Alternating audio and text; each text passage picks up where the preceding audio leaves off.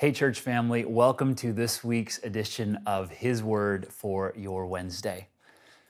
So I don't know about you, but I'm personally finding it harder and harder to wake up each day and feel excited about the day. I don't know about you, but through this season, I'm just learning, you guys, I'm not the best version of me when I'm sheltering in and out of my routine. When I'm stuck at home and out of my routine, I'm finding myself just more prone to being physically lazy, which makes me emotionally lazy and relationally lazy, and worst of all, spiritually lazy. Simply put, just the monotony of this whole season has taken a toll on my soul. And this morning, the Lord just brought to mind a verse my mom always used to quote. It's Psalm 118, verse 24, and it says, "This is the day the Lord has made. Let us rejoice and be glad in it." It's funny because my kids are still waking up amped every day. Like they know nothing is open, and yet every day they're like, do you want to build a fort? Do you want to wrestle? We could go for a walk. We could take a bath. We could play football. You want to make muffins? Like they're waking up every day like it's the first day of summer vacation. And I'm waking up every day feeling anxious and bored and down. And my question is, you guys, how is God going into each day? In regards to approaching every day, is it possible that our children are much more like God than we are? G.K. Chesterton writes, "Because children have abounding vitality, because they are in spirit fierce and free, and therefore they want things repeated and unchanged. They always say, 'Do it again.' And the grown-up person does it again until he is nearly dead. For grown-up people are not strong enough to exult in monotony." But perhaps God is strong enough to exult in monotony. It is possible that God says every morning, "Do it again to the sun," and every evening, "Do it again to the moon." It may not be automatic necessity that makes all daisies alike.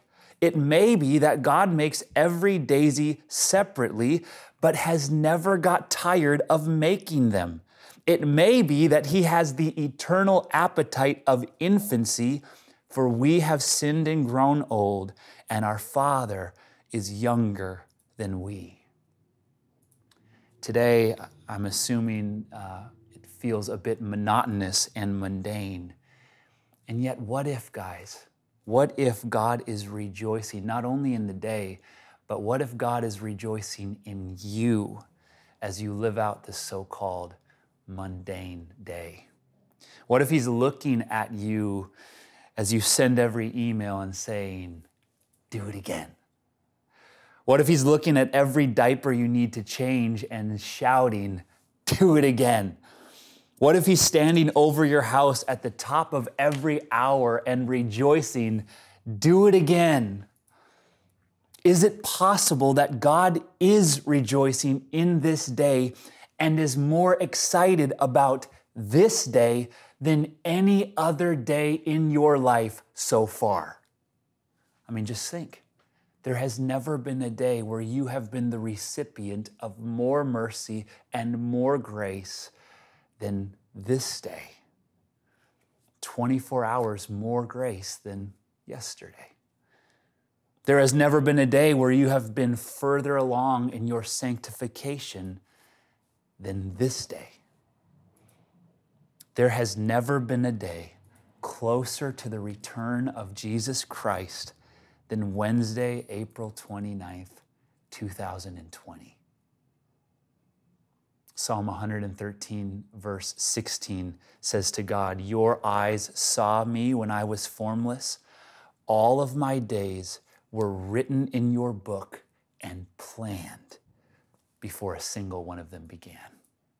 That means whatever you experience today, no matter how monotonous, no matter how mundane, you will experience it because God intentionally wrote it into your story. Nothing about your life is there by chance or default. Every minute, every moment, planned and purposed by God. This is the day the Lord has made. Let us rejoice and be glad. Listen, in it, not in spite of it.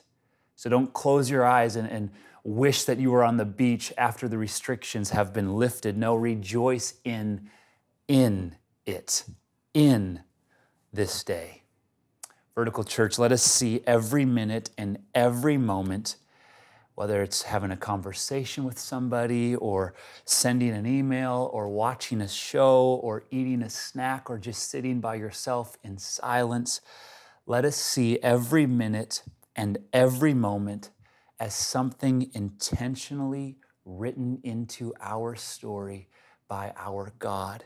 And let us see these minutes and moments as springboards for our hearts to bounce into further and fuller enjoyment and worship of Jesus Christ. Vertical Church, this is the day the Lord has made. Let us rejoice and be glad in it.